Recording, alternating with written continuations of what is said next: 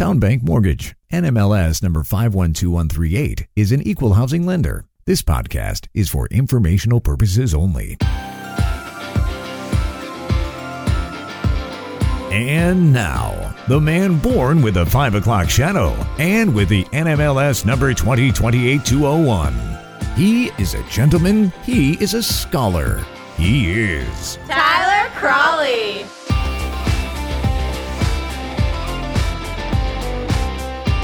Man, I'm having all kinds of technical difficulties as we try and get the podcast off the ground. You would think this would be like routine at this point. You would think that, but that's not how I roll. Welcome, everyone, to the Friday edition of the Markets and Mortgages podcast. I am your host, as always, the aforementioned. I like to say that, the aforementioned Tyler Crawley. So one of my lights, so if you're watching on YouTube, one of the lights went out on my right side. It's gone. It's not working. I didn't charge it. They have internal batteries.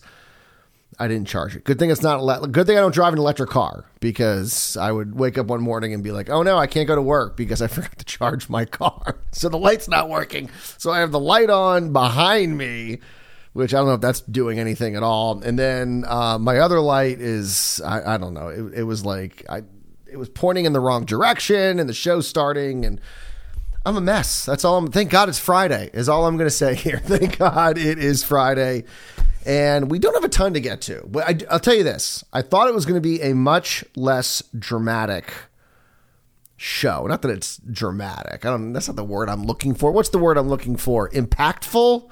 Important, maybe. I almost said rememberable. Memorable.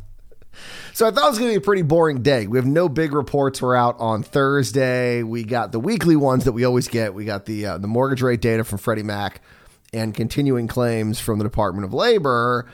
And so I thought, not really that much going on. Little did I know. So at 8:30, we got jobless claims from the Department of Labor. They look, of course, at initial claims. That's people filing for unemployment for the first time. And then continuing claims, people who have been filing unemployment and continue to file for unemployment. And initial claims were projected to once again rise. This is kind of like the running joke here on the podcast. Like every week, initial claims are supposed to jump to like 230,000. They jump a little bit. Most of the time they fall. And I always joke the press tries to like find a way to be like, oh, look, claims are at a 6-month high. It's like, yeah, because we're at historic lows. So yeah, of course, we're reaching a new 6-month high because for 6 months, initial jobless claims haven't risen. And this week, initial claims actually jump as expected, but that's not the top story. The top story was continuing claims. Continuing claims surprised the market. They were supposed to fall. They actually increased, and not by an insignificant level.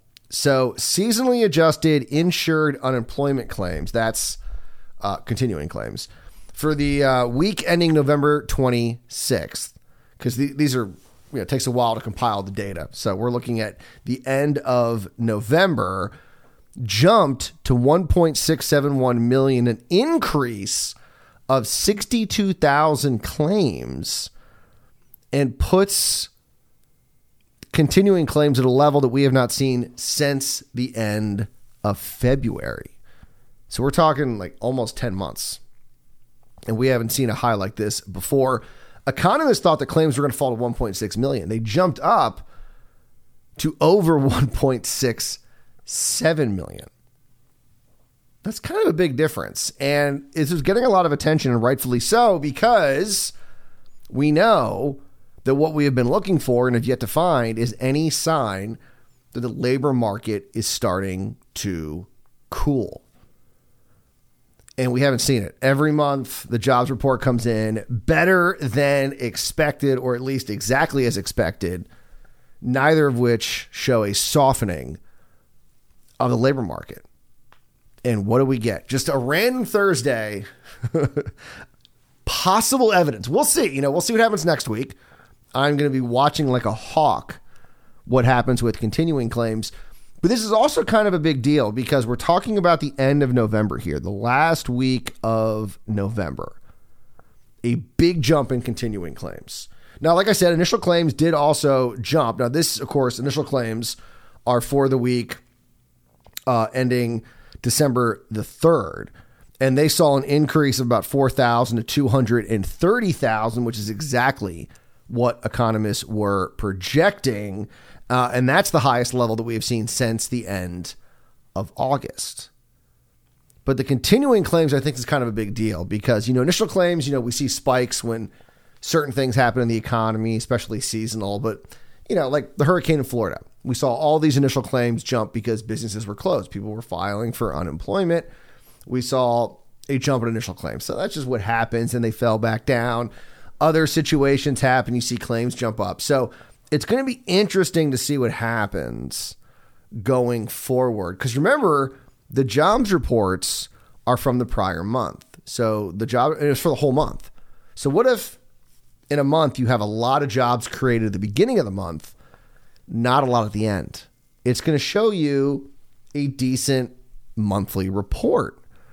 And so this may be showing us that we could have been seeing some softening at the end of November. We just didn't know because maybe the beginning of November was better than expected. And so this next jobs report, or really this next jobless claims report, is going to be important because if continuing claims continue to remain high or move higher, that could be a sign the labor market is finally starting to cool off. And that's what we want to see because that's what then going to lead to, inflation's been cooling off, rates have been cooling off. The economy overall seems to have been cooling off. The one area where things are not cooling off is the labor market, and we might finally be getting that. And that was kind of a surprise for a day I thought was going to be pretty boring. And in case you're wondering, where were the jumps, at least in initial claims, that caused the number to rise to 230,000? California, not surprisingly, had the biggest jump, 16,000 new claims. They were almost double the closest state. New York, of course, took the number 2 spot. And that kind of makes sense because California, New York, 2 most populated states. They saw a jump, 9,000 new claims, followed by Texas, just over 7,900, Georgia, just over 7,500, and Pennsylvania, 3,150 new claims. So we will see next week. Was this report a fluke? Is there something going on that will be fixed by next week's report? Only time will tell. I love saying that. Only time will tell. And that is true in this very instance. Now, speaking of things cooling, I mentioned rates. And because it is Friday, it means Thursday. We got the latest data from Freddie Mac. Did I say that kind of weird? Freddie Mac. I'm saying things weird. Good thing this is the last show for the week. I'll work on my pronunciations and dialects over the weekend. Latest weekly survey from Freddie Mac showed that for the 4th week in a row, that's a month, right? That counts. 4 weeks, that's a month. The 30-year fixed fell week over week. And so in this case, we're looking at the week ending December the 8th. That is this week. Just a reminder, Freddie Mac data is this week. Mortgage Bankers Association, we talk about that on Thursday's shows. We didn't have one this week. Sorry. Sorry about that. Unforeseen circumstances. That showed rates falling. But that was for last week. This is this week. They had the 30-year fixed averaging 6.33%, down 16 basis points from last week, and now down 73 basis points in 4 weeks. A calendar month. Now, even with the 75 bip drop, rates are still 323 basis points higher than where they were the same time last year. So it's great we're now, I mean, I've heard people talk about maybe a 5 handle in our future. I mean, that would be, fingers crossed, that would be pretty awesome. But the fact that we're no longer talking about a 7 handle is pretty awesome. Now we're back in the low 6s. Oh, and once again, this is data from Freddie Mac. I'm not quoting you this rate. Town Bank's not quoting you this rate. This is Freddie Mac quoting you the rate.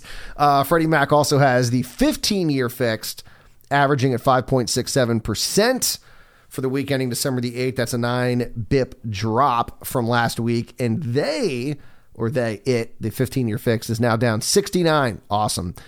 Basis points. That joke's never not going to be funny. You know, the 420, 6.9. Remember Elon Musk said he's going to take Tesla private, 420, 69.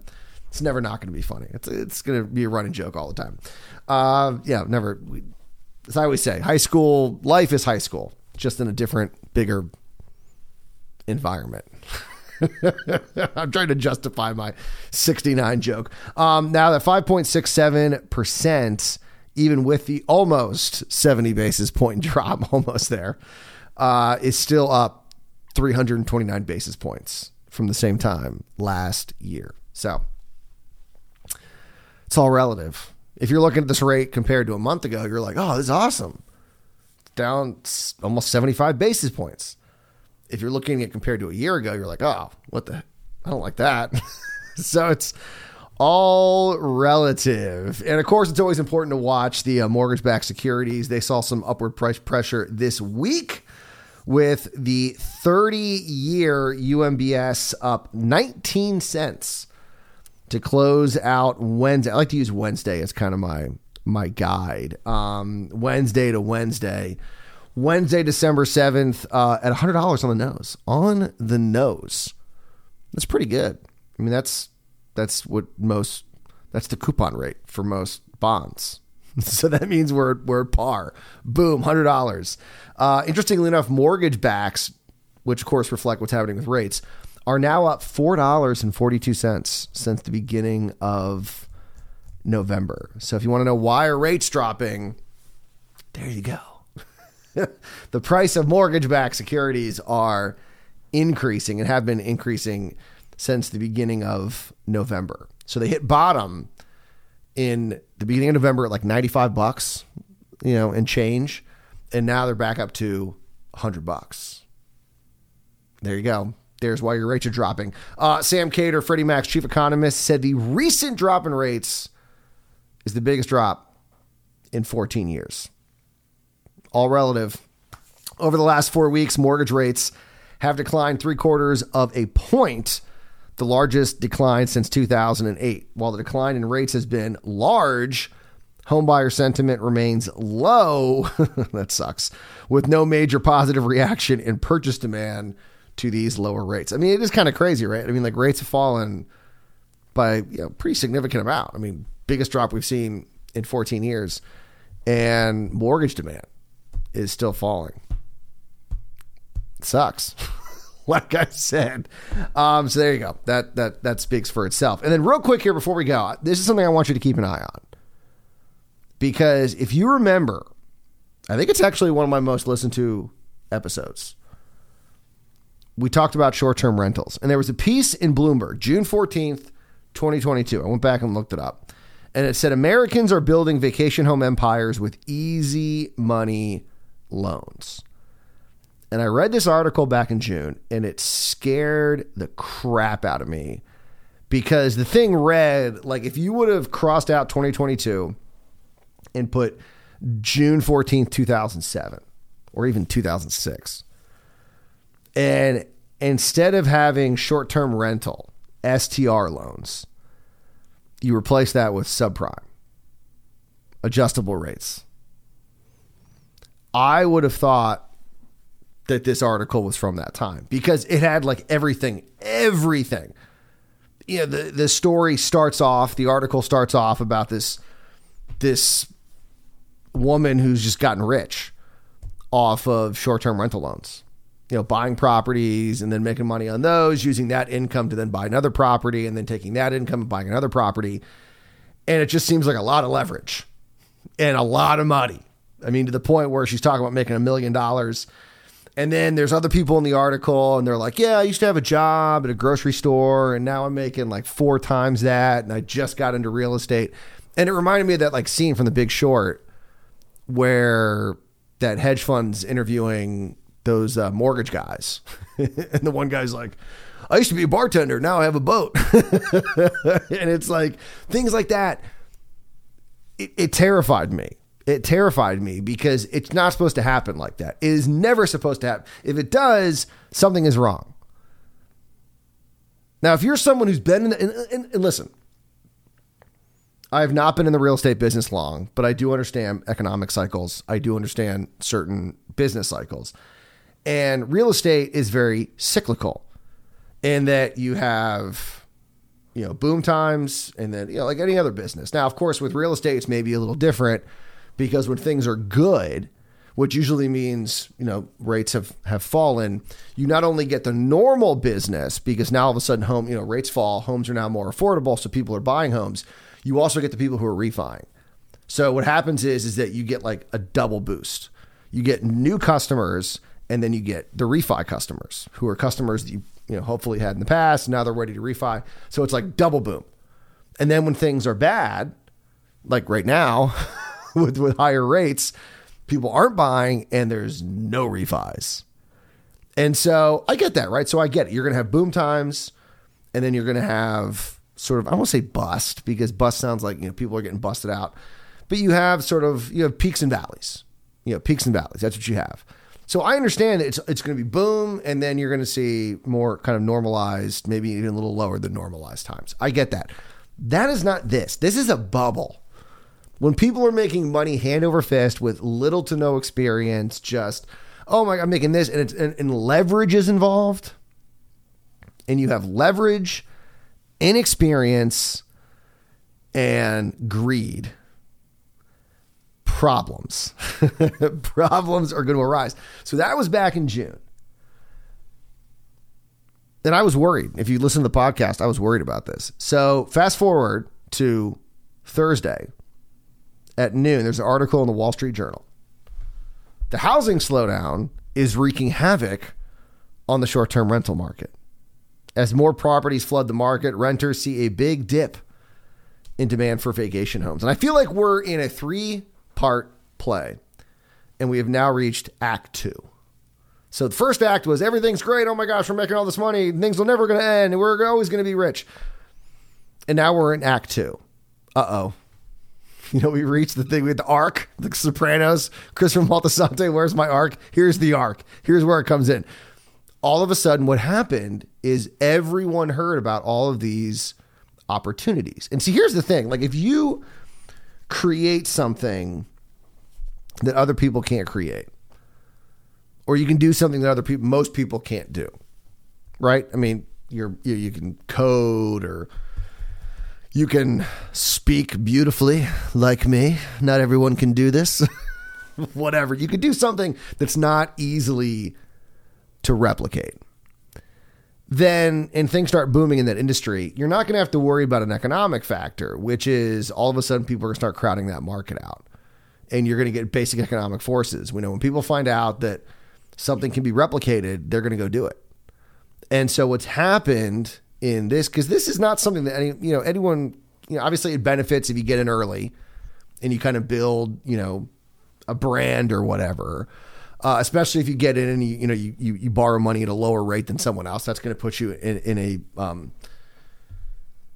a advantageous position. There we go. I was trying to find what's the word I'm looking for here. I was going to say advantage position and no advantageous position, but it's not something that people just can't do.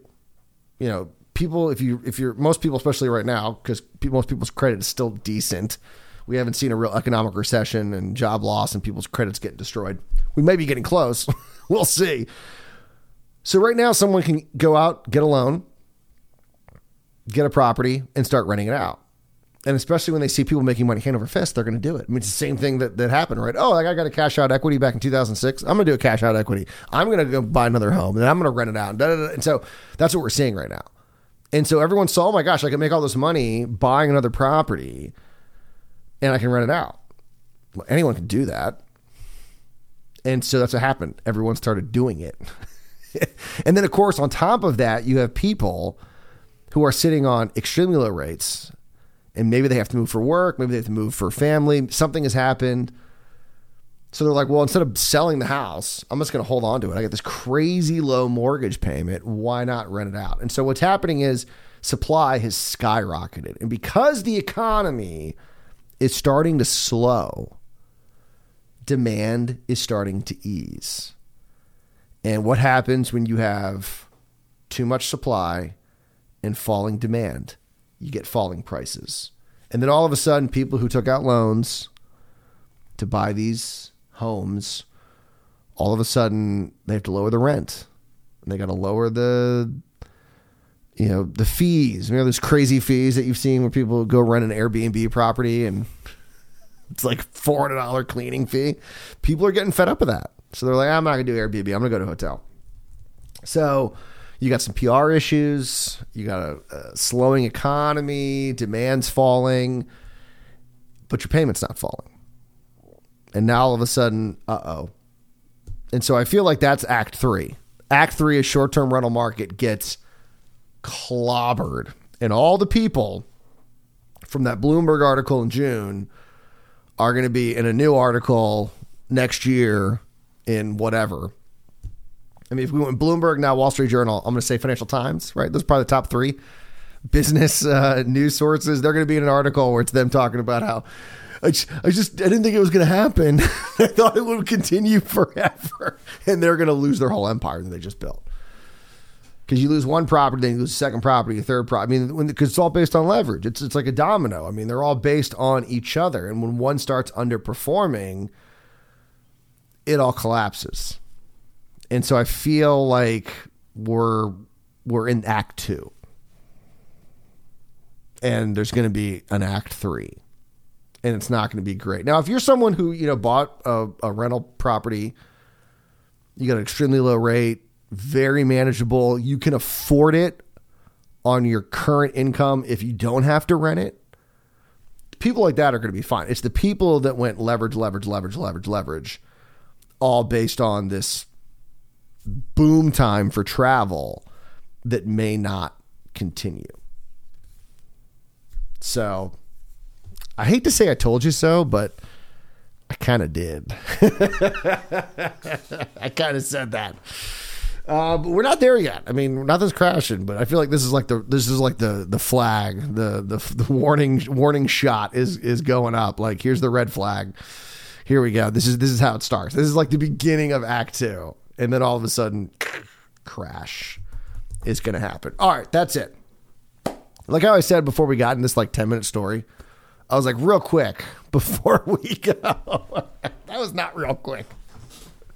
I'll post both articles in the show notes if you want to check them out. Also, of course, in the companion newsletter, which you can sign up for at marketsandmortgages.com. But that's it. We are done. You guys enjoy your Friday. Enjoy your weekend. We'll see you back here Monday morning. I can't even get that out. No, I'll see you probably Tuesday morning. Maybe Monday. We'll see. Never know what's going to happen. Probably Tuesday morning for another edition of Markets and Mortgages. And remember, as always, do not wait to buy real estate. You buy real estate and wait